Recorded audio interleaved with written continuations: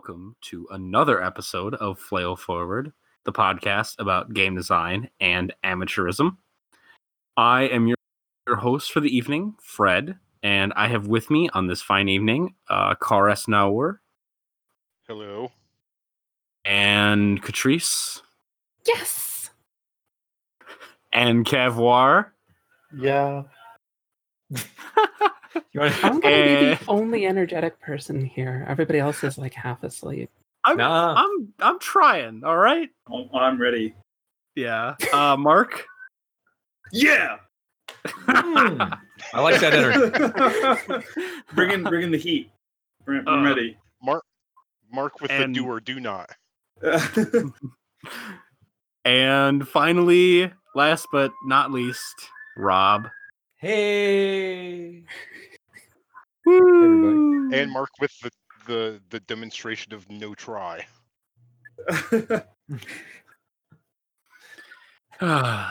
Anyway. all right, so here we are again. All right, so here we are. We're recording another episode. God damn it. And this week we are talking about the core loop. How to design it, what it is. You cut out there for a second.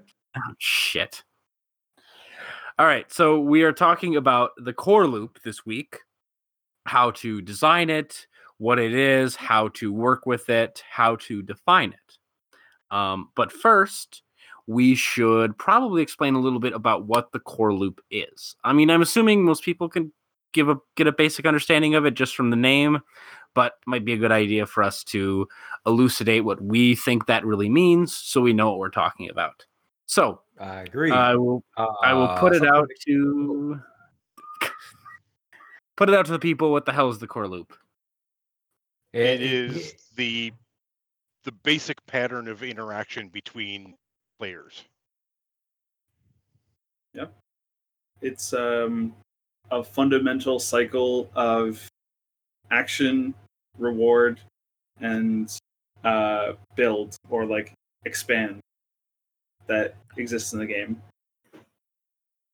Yeah, I would say it's the fundamental action loop. What the players are going to be doing the most of. Generally speaking, there's a reward incentive in the middle somewhere. Like the central premise of what it is you're going to be doing, and the main, actually the key word there is loop, because you keep doing it. You go from one step to the next and all the way back to the start again, and then you repeat it. And I think the important part of the loop is that there's a sense of progression that's being built in it.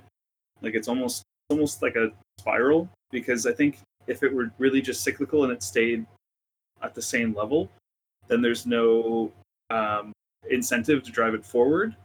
But once you have sort of, you take an action, like you kill a monster, you get experience, you level up, and then now you can kill bigger monsters. And that sense of progression is what drives the direction of your loop.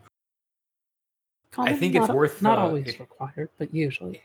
It's worth mentioning here that we want to distinguish really early on the difference between a core loop and a core mechanic, because this is something that could be confusing. Because the core mechanic of your game is how you resolve conflict, and the core loop is the thing you're resolving conflict to get through. And it's important to so for example, let's take the most common example. In Dungeons and Dragons, the D20 roll is the core mechanic. You are using that to resolve any and all action that requires the roll. But the core loop is exactly what you mentioned. The go out, do things, generally kill monsters and acquire treasure to get better at killing monsters and acquiring treasure of a grander scale and scope and all that, until you're killing gods, which is that's the logical endpoint of that, I guess. I think the most basic version I've ever seen of it was described about the original Diablo game, which was just kill, reward. That's how it was. It was a 2-step loop. It just went in a circle. You killed stuff, you got either experience or items or whatever, and that made it so that you could kill more stuff. And it was pretty straightforward. But basically that means that each of those steps is essentially a bundle of individual mechanics. So the core loop includes mechanics within it. The core loop is a dynamic. It has multiple mechanics feeding into it that are balance against each other or counterbalance each other, and it drives the play forward. Hopefully, if it's doing its job, it's driving the play forward. It's also probably worth it to mention the difference between an explicit core loop and something that's like more implicit or maybe not even considered. Like a good example of a really explicit core loop is Blades in the Dark has heist downtime, and it just does that. It's very straightforward in its approach. It's like, here you're on a heist, you're doing either some gathering information before the heist or in the middle of the action of the heist, and then when it's done, you do a downtime thing, and then downtime things happen, and then it seeds a new heist, and then they technically have an explicit on their they're very explicit, which we will talk about later, but on their explicit thing they have a free time thing between downtime and the heist and gathering information, but they do have a free play stage, but that is generally skimmed over, and it's usually the shortest. Right. Well, let's put it this way: a core mechanic is something the players do. The core loop is the thing that leads them through the steps of playing the game. Like it's the dance of progressing the story forward, rather than an individual dance move, which would be a core mechanic. I think another important thing to cover immediately as well is we're talking core loop, not just everything in the game. Like you're not going to be describing dozens of different mechanics at the same time. You're basically trying to compress everything down to just what is the most fundamental aspect of what the game is about, or the story, or whatever that it's built around. And it's actually, your core loop is probably going to be very simple. It's probably not going to have a lot to it. Well, you'd be surprised. The Sometimes. core loop I said probably. Well, the core loop has to address all the main types of player tasks, like in broad terms. So I was gonna it would be roll a check. That's a decent component of a core loop, but save, roll save versus poison doesn't belong in a core loop because it's too specific. I don't even think I'd include roll a check on a core loop. I could see a place to roll a check, but that's all you would be describing it as, is when the fiction prompts you, this is when you roll. And I mean, something very vague and abstract like that. Yeah. I think that to give an example of something where that sort of works is Ryutama, which has I'm trying to remember what the hell it's called. It's like the travel check or something, which you do at the start of every day, which is really part of the core loop of that game. And I would say that is a distinct action in that core loop. But in general, that's not something that necessarily works. It's generally a larger segment. Right. I mean, so and then the other kind that's less explicit is the D&D core loop, which is never really defined explicitly within the context of its pages. People know what it is because the incentive structure is there and the advancement structure is there, but what you do with it is actually sort of an open question. There's a lot of assumptions people have about the core loop in D&D that I think that they're right to make, but are probably not intended. There's also a lot of things that are projected into the D&D core loop that are not actually there. Right. Or any other game that leaves it vague like that. And there's a number, like that's just that's going to be the biggest example, but like I would say most fantasy RPGs don't ever explicitly address their core loop. I'd say most RPGs don't explicitly address their core loop, at least of the ones that I've read. Notable exceptions being with a few things, but most are ill-defined, if defined at all. Just like acknowledging the value of the narrative is a modern thing in game design, so is like conscious awareness of the core loop. Right.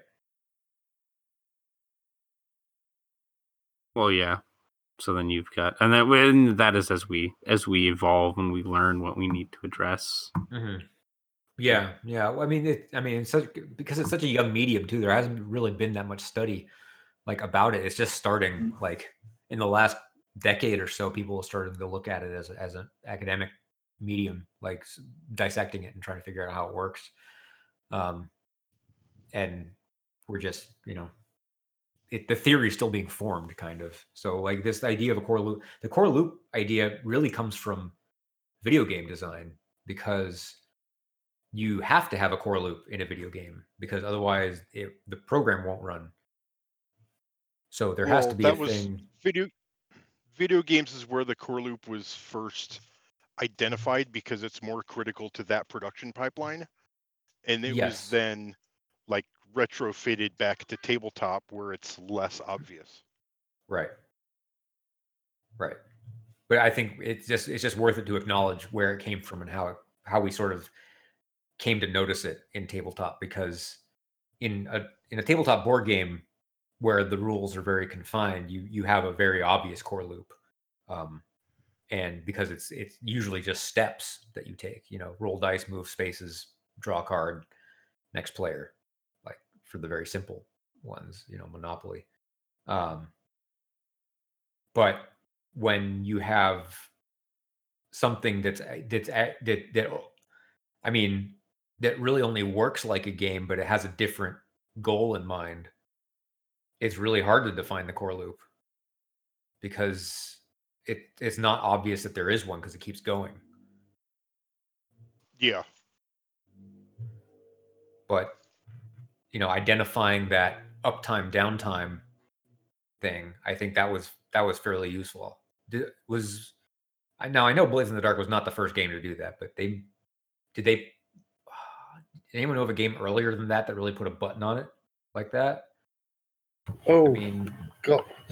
There must have been, right? I just can't think of one at the moment. Thinking like there's some softer ones, like Apocalypse World itself has very key stages, but it's somewhat softer and more MC facing than Blades in the Dark's these are the steps. Mm-hmm. Yeah. I can't think of anything that very explicitly stated it. Like, I think you could point to like old versions of Shadowrun as having a fairly well-defined implicit core loop, but they never explicitly stated it. It was just kind of stated that you do like your research and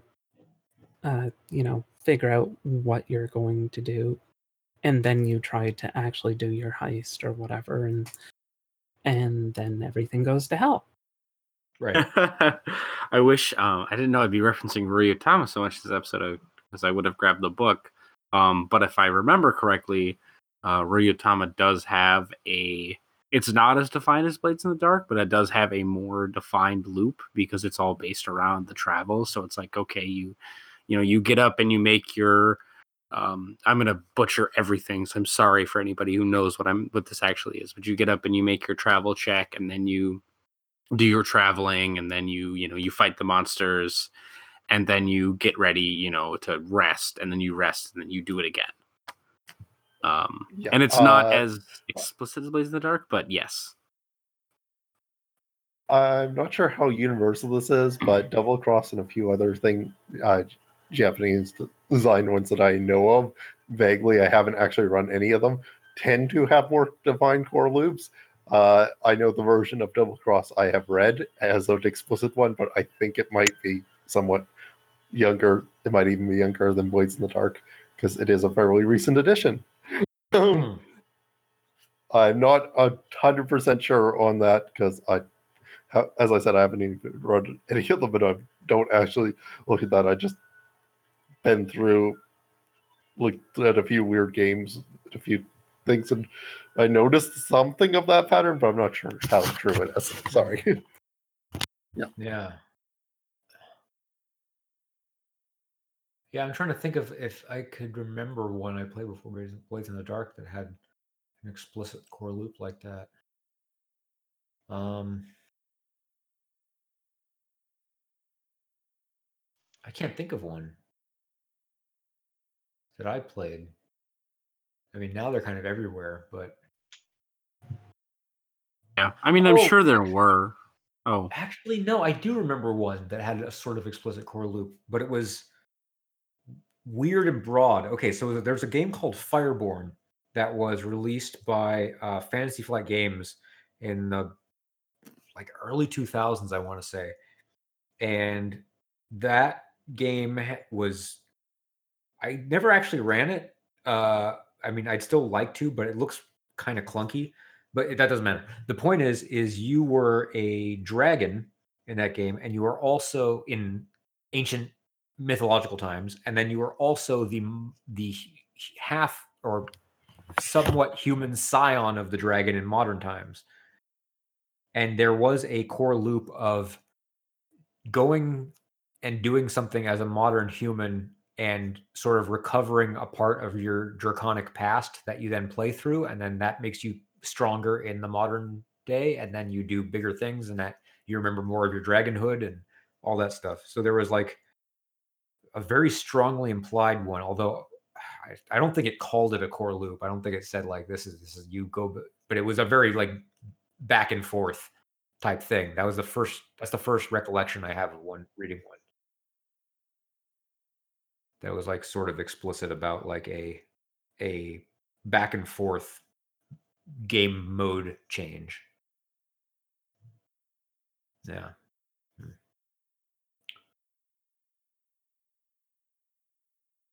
Yeah. I guess it's although I mean RPGs have always had a core loop to a certain extent, though I suppose we haven't they'd never been fully defined, and I'm sure they were, Blades in the Dark has a quite defined one. I think most of them, even in more modern games, are a little bit more loose. But well, now okay. So we've been talking about this a bit. So let's go into, now that we've been talking about explicit and obscured and games that have it, let's talk about kind of the pros and cons of that and how to implement either. Maybe we should be slightly more clear, because we have the topic, but we just kind of naturally flew into it. So maybe we should say what we mean by explicit versus obscured versus not considered, which is also there, because we haven't talked a lot about not considered. And what that means in our notes, I'm going to assume, is that basically they put a whole bunch of things, are the games that put a whole bunch of things in the world and then just said, okay, have fun. Right. I would say pretty much any game published before 2005 has an unconsidered core loop. Like, the designers know the progression of what the players are supposed to do next and next and next, but they weren't consciously aware of that as a thing that we now call the core loop. Yeah. Maybe. I feel like there are definitely some games I've read where they just didn't even consider it. They're like, okay, I'm going to give you this neat setting and and here are mechanics, and how that fits together is up to you, basically. Yeah, I think it would be... I don't think it's a really good split in between, just because they didn't know how to put it into words and such. that they weren't thinking about it at all. Like, they may not have been thinking about it in the way that we do now, but I'm pretty sure yeah, they were definitely thinking about it. They were thinking about it. They just didn't think about it as a thing. They thought about it as the individual steps.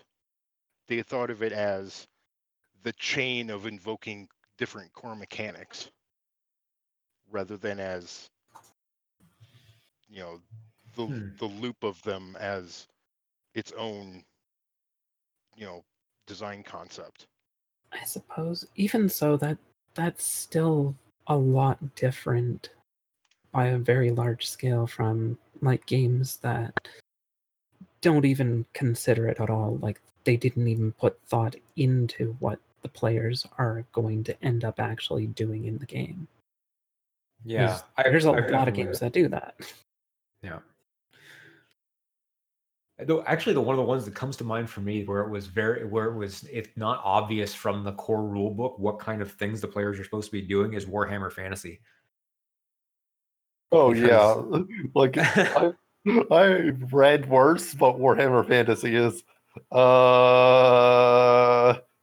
We gave you a method to generate PC, so what you have to do is figure out how the hell these 4 people are together and dying. Right.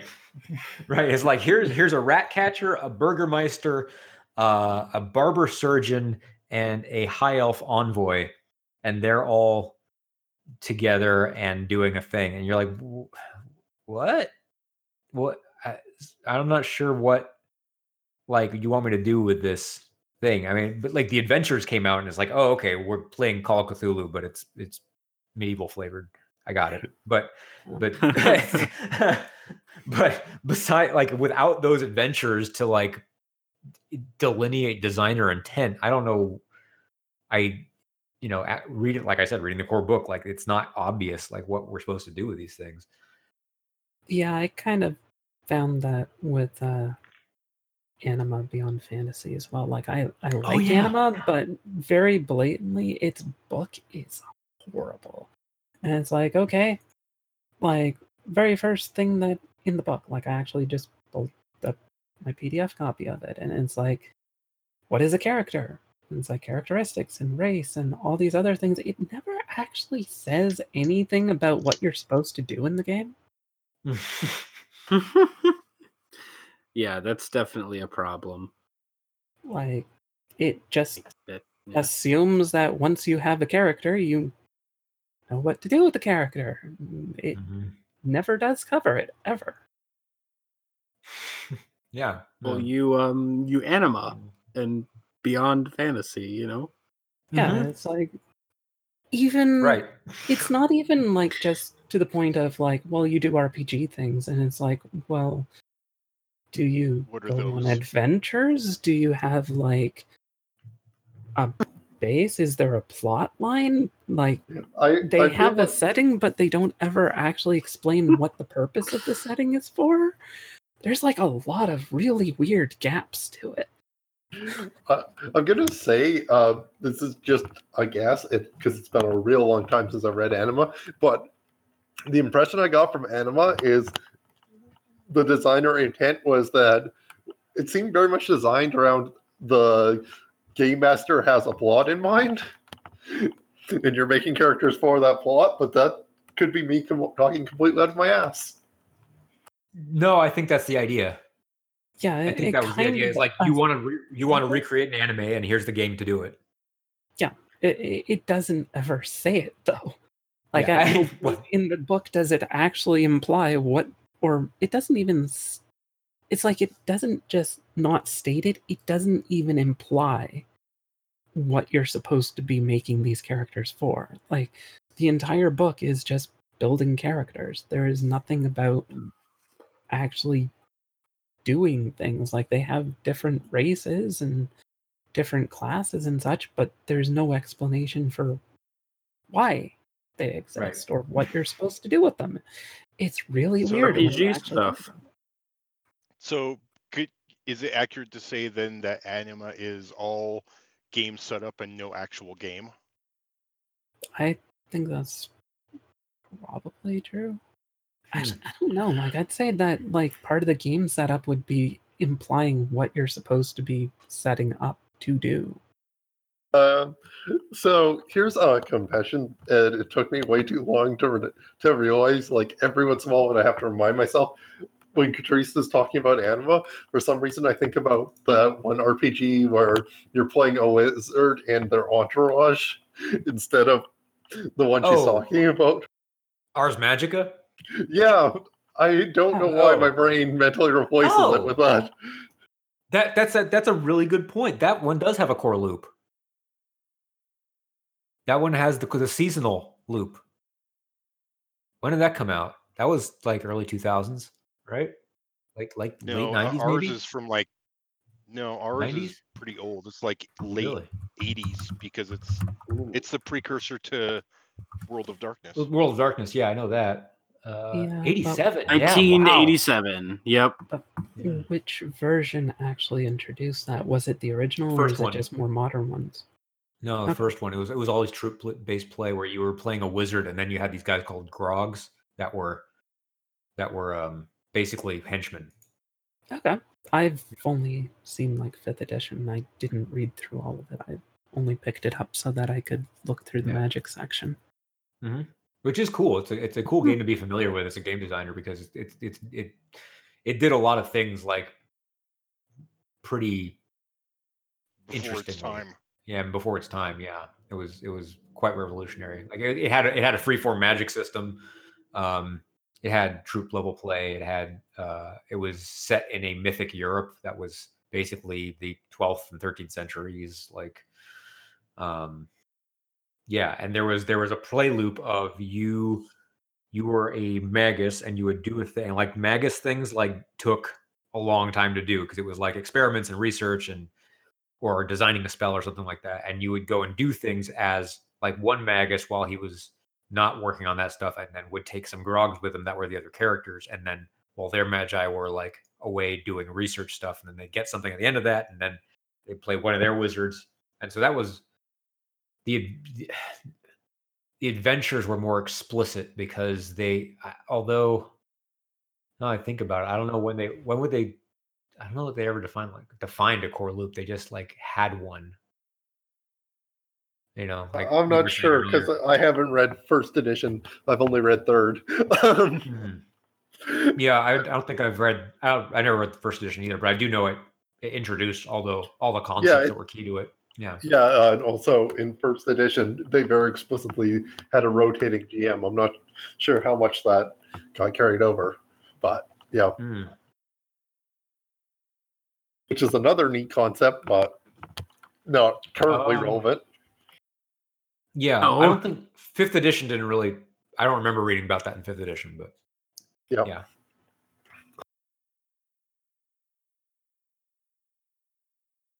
All right, so have we now covered all of the stuff we want to say about explicit, obscured, and not considered in terms of definition?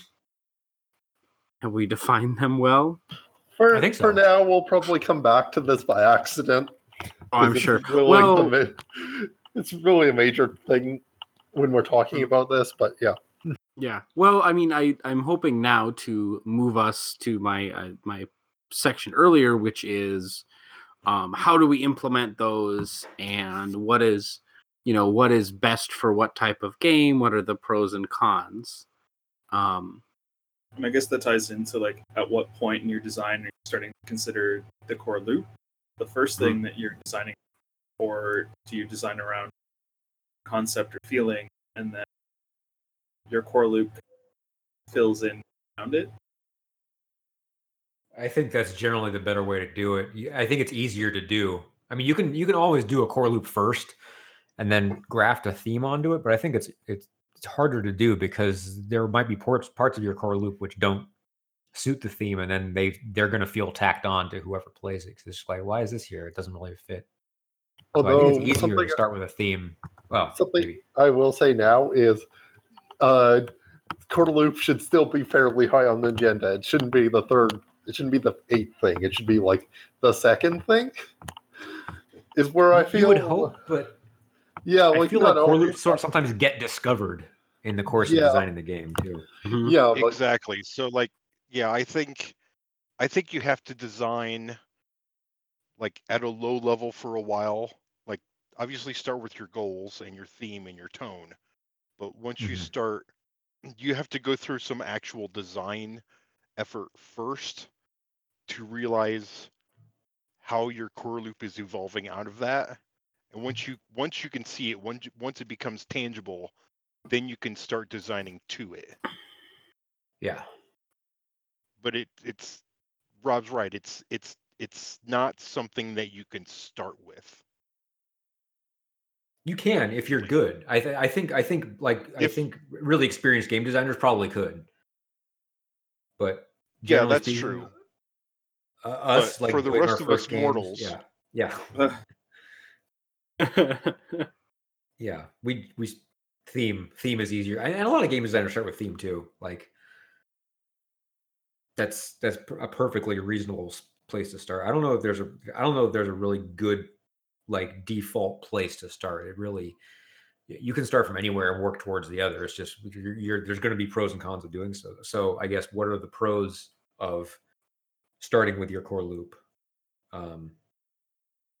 Knowing what mechanics you need is probably a pretty good one right there, because like, oh, the players have to be able to interact with these parts. Okay. right. Mhm. Yeah, the players have to be able to adventure, and then they have to be able to sleep, and then they have to be able to cook or whatever. Yeah. Mm-hmm. Well, knowing the core loop up front immediately tells you where the decision points are in the game. Yeah. Yeah, I didn't have that. Like which is a large part of why starting with the core loop is difficult, or the core loop kind of comes into being as you work on other stuff. Mm-hmm. Because doing that other stuff establishes the decision points. And then you can see how they fit together, and that's the genesis of your core loop. To a degree, like you can determine a lot of the decision points just by setting out your goals, and then once you see them, it's like, oh, well, there's the core loop. It's just a natural extension of what you came up with as your goals. Sometimes, not always.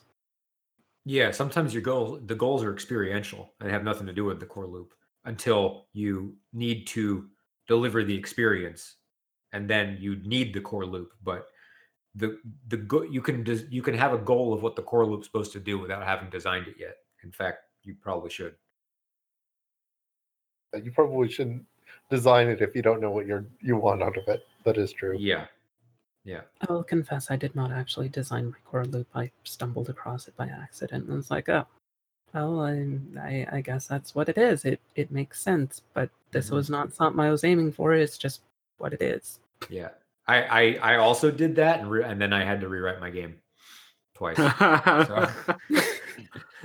Yeah, strangely enough, I didn't have to rewrite it. It worked with what I was already working towards, but it was more luck than intent on that case. Which mine's not a gets to my point where reorganization, which a new kind chapter of of it still. Go ahead. Which kind of gets to my point where for most designers doing most games, the core loop will be emergent. Yeah.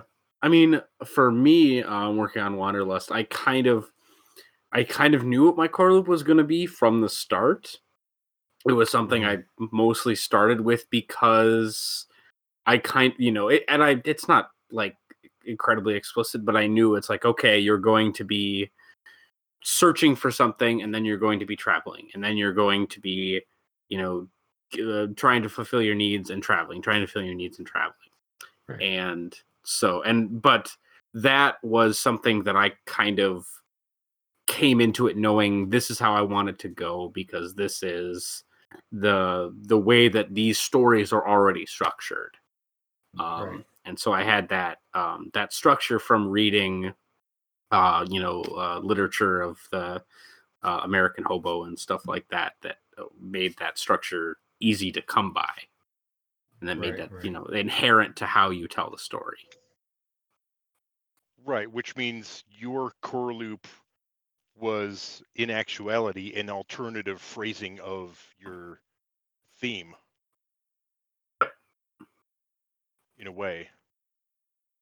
Yeah, it was Yeah. very much a core part of the theme. In fact, you can't pretty much you can't do that theme without a core loop, like, without that core loop or a very similar one. Right. Actually, you know what? I want to talk about an extremely explicit core loop that he's not here to talk about. Jonathan's game, Cut to the Chase, is so core loopy that it like the character sheet is literally a loop. Mhm. I mean, like there's a little arrows on it, like here's where you go next, and it's the end. But it's very explicit. It's a you go, I go 2-player game that it specifies not only its loop, but what is happening at each stage almost. And it's so tight, and yet it's open enough for interpretation that you can still have a game with it. You can still have a different experience every time you play it. But there's an there's even an explicit loop. number of rounds. Yeah. Which makes it almost a board game because there's an explicit end and there's an explicit victor and vanquished. But that actually does match with my personal experience. Like when I was working like video games and such, and especially phone games, like usually the core loop was in the initial concept. Like sure. Even when just very starting out the game design document from the very start, like the core loop was already pretty much established. Like if you didn't have that, you didn't have a game. Right.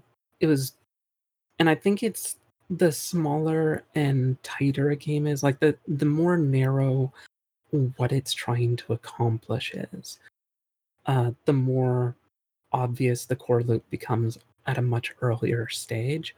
Like if you have a more complicated game, like you're doing something that's very broad in scope, there's like a lot of things that you have to take into consideration. It's like you may not actually know where your core loop is, but when you have something where, like Jonathan's game, he knows it's about a chase, and because of that, everything is centered on that. It kind of has to be very tight and structured around that. So it naturally would flow that way. Though I think he did like a much better job than most people who try to do that.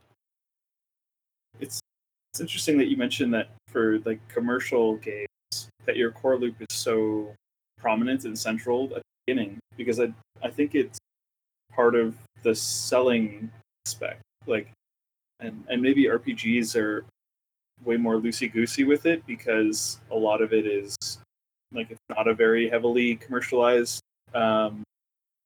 game space.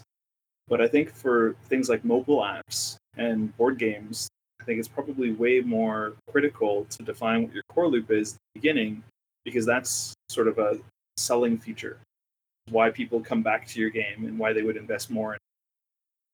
I think there's a few reasons for it. I think Car's going to like the fact that I think a lot of it comes down to the fact that RPGs are less about the gameplay and more about telling a story, because you can have lousy game mechanics and still enjoy your game if it's an RPG. If you have a phone game and the only thing it does is you press like the screen in 3 different spots at different times, you had better be really, really meticulous about when you press those 3 buttons, basically. Mm-hmm. Yeah, well, I think the reason why that is because any electronic game is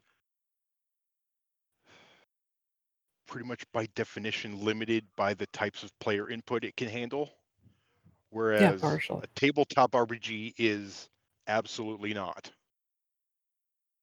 Yeah, like Well, that is one of the biggest difference between video games and RPGs is you have a human mind behind a tabletop game. You can actually change things because you have a GM or distributed GMing or whatever. Mhm. Yeah. Somebody's I in was the going to driver's say, technically speaking, we are still confined by the same media, by the same constraints. It's just a human has a very different set of constraints, and and that is the reason why there are essentially it is a the God, what was I going to say? That's the reason why having a lot of dumb math in your RPG is is a lot larger of a sin than having a lot of dumb math in your Computer video game. Right. Because you're forcing somebody to do it, essentially. And there's a few other things that it does actually like. It's not. Don't treat it. I was just objecting to the statement that a human is infallible and can do everything. Is not actually true. There are some things that computers do better. Huh? I definitely didn't say that. I just said that humans are able to be more.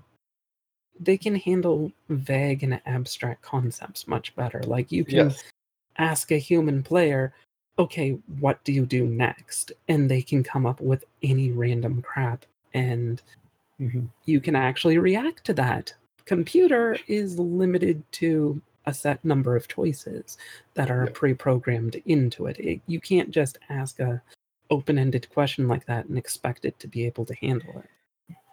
Yeah, you're not going to pick up the coffee pot and swing it at somebody if the coffee pot is not implemented as a interactive object. Right. Yeah. Whereas if you're in like an RPG, you can just be like, I'm not even going to swing like the coffee pot. I'm going to hold the coffee pot horizontally, open the lid, and try to spray coffee across like the 3 people in front of me. I'm going to aim for like their faces. All Or you could be like, I'm going to hold the power plug and just swing the coffee pot in front of me. Like a flail. Roll your flail skill to flail forward. Roll credits.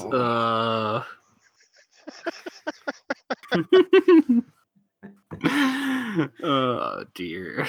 I kind of halfway want us to edit that out, but I mean, I'm not editing that out. Are you kidding me? Just how bad this is. Whose truck was that? The motorcycle? Yes. Yeah, that was me. Sorry. It's fine. Rob, you're riding a motorcycle? No, but one just drove by the house.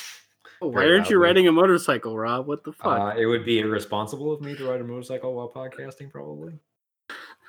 It'd be irresponsible to ride a motorcycle indoors? Too. Meh. Anyway, let's find the core loop of this episode again. We don't have one. Here's the core loop of the episode. We talk about the core loop, and then we stop talking about the core loop for a second, and then somebody brings us back to the core loop. No, it's I ask a question, you guys start answering that question, and then you go right into the weeds. Yep. Just the core loop of every episode, really. I mean, it's worked for us well so far. Well, okay, sure. The Amherst is nice this season. It's effective, and it involves, entertaining discussions. So, yeah. Sometimes. Okay, sometimes. Very loose definitions of entertaining, but sure. Yeah. Okay, so anyway, there was something I think that we can try and sum up all this stuff we've been saying, and I might be wrong here, so feel free to object to what I'm saying, but I think that we're sort of saying that explicit core loops work well for something like Jonathan's Game or Blades in the Dark when you have a very specific idea about what players do. Players go on a chase or they do heists. But a more ill-defined core loop, open-ended core loop, works broad, works better for games wherein players can do a bunch of different shit. Where it's kind of open to, all right, you have a character, you can kind of go out and do whatever it is you want to a certain extent. And there's probably still a core loop inherent in, or there's probably still somewhat of a core loop in there, but it is malleable, and things change, and depending on what you're doing. Friday. Well, yeah, there's always a core loop present. The question is, A, whether the designer's aware of it. B, whether the designer has tailored the experience with it in mind. Because being aware of a core loop lets you make really a more cohesive game. Like whether it's tight or loose. It doesn't necessarily mean that you actually make use of it. That's why I said lets you make a more cohesive game instead of forces you to make a more cohesive game. Yeah, it's just an important distinction, I think, to actually stress. Yeah, so last Friday I was actually doing this. I was trying to work on the core loop of my game specifically, and it is the sort of open-ended thing. But I needed to figure out at what point the players interact with it versus when the guide interacts with it, and I want the players to interact with way more of the core loop than they do in most games, which is including almost authoring the adventures as they move through them. And it's been really tricky, but it's kind of working, I think, so far. But it's hard to design because so much of it touches so much of the rest of it that it's like, I mean, I'm telling, like, I have to encompass all the things my game does in this one bigger core loop, and it's more complicated than I thought it was going to be. So don't do what I did, kids. Well, okay, complexity aside. Yeah. Like, complexity can kind of, in some ways, often slough off into the shadows where you don't, like, it's not, like, complexity isn't inherently burdensome. Right. No, but in designing it is. Yeah, designing it is, because you have to be aware of all the moving parts. But in play, the core loop, in play, the players aren't like constantly, fussing over where are we in the core loop, because that's the almost the definition of not immersive. Right. So like the core loop needs to be kind of automatic. Ideally, yeah, it needs to be automatic.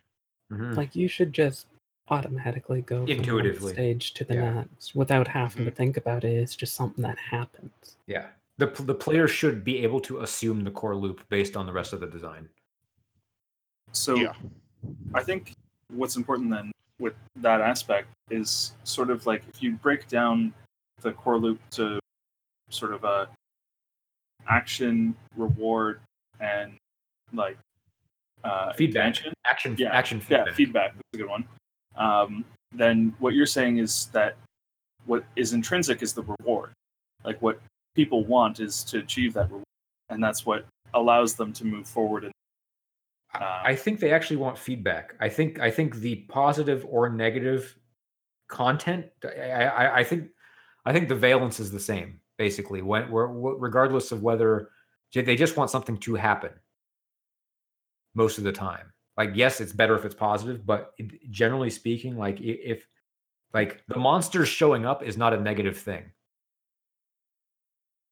Yeah, I think that's one of the biggest things is just that in general, people want their actions to have consequences. Yeah. Like if you do something and nothing changes, then it's like, well, why did I even do this? Right. It's like people would rather there be a negative consequence to their actions, but at least they change something. Yeah, nothing quite hurts Yeah, so much as like not having an effect. Yeah. Or being ignored. I think defining like the basics of a core loop as, what are we saying? There was reward, and what was the first part? Action and feedback.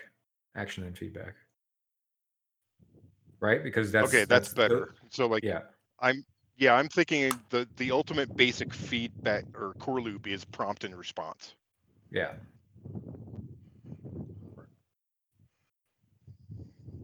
I mean, it's a pretty simple one, but it's something that has been around since at least the Baroque era in music. Greek tragedy.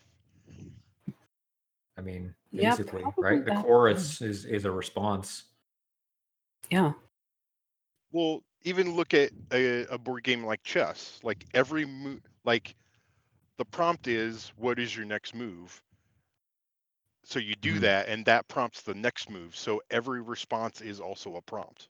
Like the core loop of chess is the players alternate moving their pieces. Mm-hmm. Yeah. Yeah, I mean that's what it is. It's until a victor is decided. Yeah. So, well, where does that leave us then? I mean, because now we've done. Here's the simplest piece. It's prompt response. Okay, good. How is that useful? How do you design your prompts? Then I guess is what's really a bunch of what game design is. Yeah, like what does your prompt look like? When do you prompt? And then what can result? If you fill those two buckets, you've got a game. Yeah. Yeah, design the prompts and design the responses. Yeah. Or at least applicable responses. Yes, a set of responses. Yeah, ideally you want choice there because that is going to be your decision point, right? Like you want to have decision points at that moment where the prompt has been given, and then you want meaningful choice. I would say probably at least between two things, if not more. Yeah, 3 to 5 usually is good. 3 to But 5 if you would be- don't yeah. have choice, then it's like you're not even really playing the game. You're just going through it on autopilot. It's like, Right.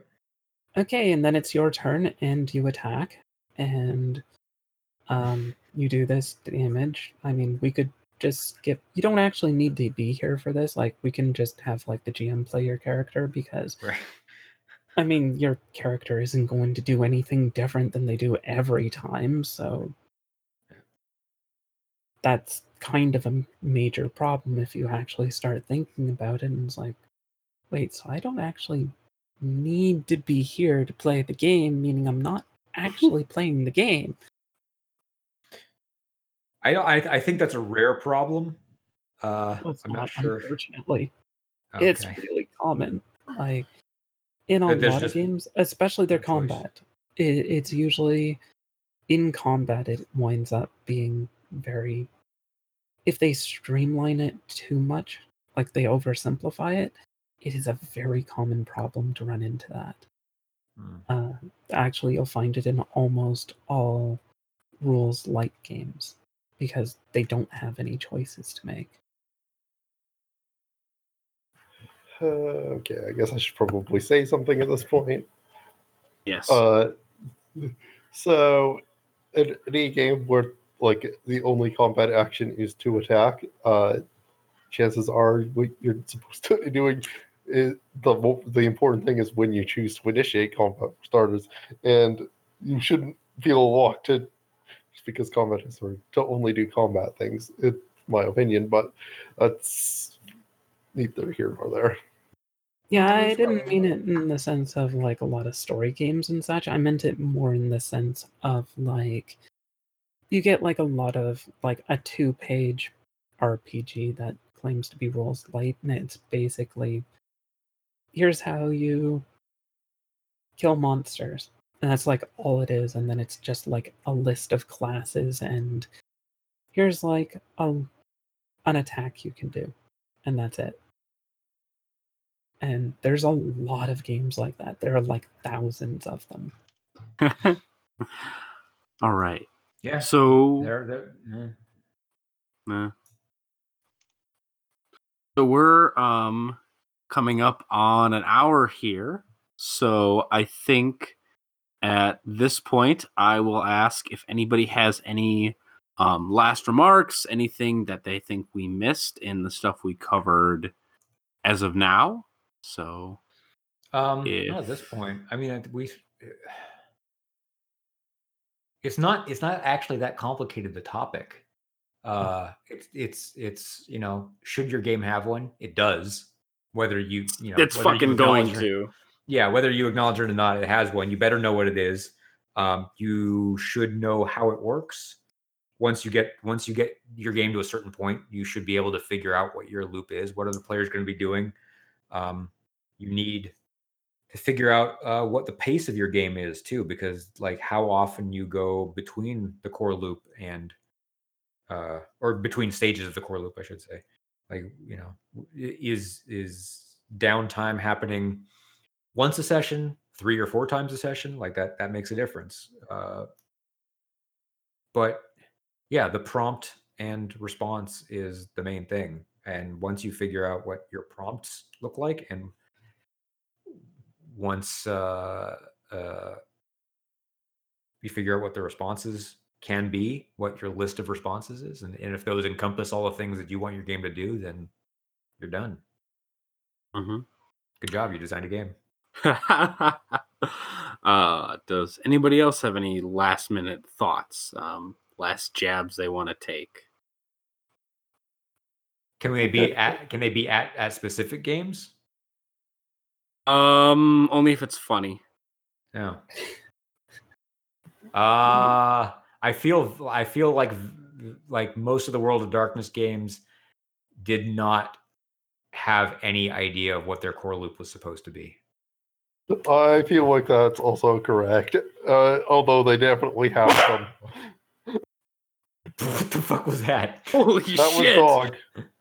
That was dog. No, I think I have to agree with that, though. Like, that's not really what they were setting out for as the point of them. Like, generally they set it up as, here's a whole bunch of fiction we wrote about this, like, setting and this concept, and I suppose you can play in it if you want. We'll add some abilities so you can, but yeah, we'll give you the abilities to make one of these monsters. So and then you can live some type of emotionally fraught like existence. Yeah, except that's never what happened in my games of Vampire that I played in. It was always like blood-powered superheroics, which is that's not what happened with me. But there's definitely a core loop that it wants you to do, which is it's definitely okay. What the hell went wrong this week, and how are we gonna bail? How are we gonna throw enough water at the sinking ship so that we don't die? Right. Yeah. Although, yeah. So, yeah. Anyway, that's. I will say for Vampire in particular, it very specifically usually boils down to what has somebody screwed up politically, and how do you cover for their mistakes so nobody notices. Also, how are you going to eat today? Because how is whoever's hungry going to eat today without causing major problems? It's frequently a problem in Vampire. I don't think it's a problem in other World of Darkness games, but yeah. Anyway. Now that we're getting deep into the mechanics of Vampire, I think we're going to call this an episode. This is the mechanics of Vampire, but yes, I know what you mean. We've gotten deeper than we need to in Vampire. But anyway. I mean, we just described like 3/4 of the game. Mm-hmm. Well, actually, the new edition actually more explicitly enumerates like the uptime downtime of the hunt is a separate like phase almost. You do something different in it Oh, that's now. It's like interesting. it's a mechanized phase, and like hunger, you don't track individual points, but you do track like hunger at the end of a scene. So like the more stuff you do in a scene, like the hungrier you are at the end, the more you need to hunt. So it's actually a uptime doing stuff in a scene, and then downtime is the hunt and whatever bad things result from the hunt. So it's much more a play loop, an explicit play loop this time around than it has been. Yeah. Right. Yeah. So anyway, we will be calling this an episode. Fucking A. So fucking A. Thank you all for listening. We have been Flail Forward. I have been Fred, and tonight I had Karis Noor, Catrice, Cavoir, Mark, and Rob with me. And Mark. And Mark. Mark's important. Shit, did I not say Mark? I'm sorry. Skipped Mark. Fuck. Mark, I only said him because he's the most important. Obviously, he wouldn't want to be just with the rest of us filth. Right. Good save. Thank you. I try. But anyway, thank you all for listening. Find us on social media. We're on all of them as Flail Forward. Right, Rob? Yep. I actually monitor that account, so say hi. Mm-hmm. Yep. Come say hi, Rob will talk. I will promise to be way less less hostile. Hostile? Am I hostile on this show? No. Like as soon as somebody messages you, hey Flail Forwards, I have a question. Wrong. Fuck you. You're wrong. Get out. It's like you're on the actual show yourself. It's like you're on the actual podcast. Wrong. Oh dear. But anyway, yep. Check us out on social media. Let us know what you think. Thank you for listening. And good night. Good night. Good night. We love you. Fuck, I don't know about all that, but okay. Why not? That's kind of weird. I don't know. Why is that Kind weird? of normal for us. It's right in our wheelhouse. I'm being weird, right? I guess. Yes, that is true. Anyway, good night, listener.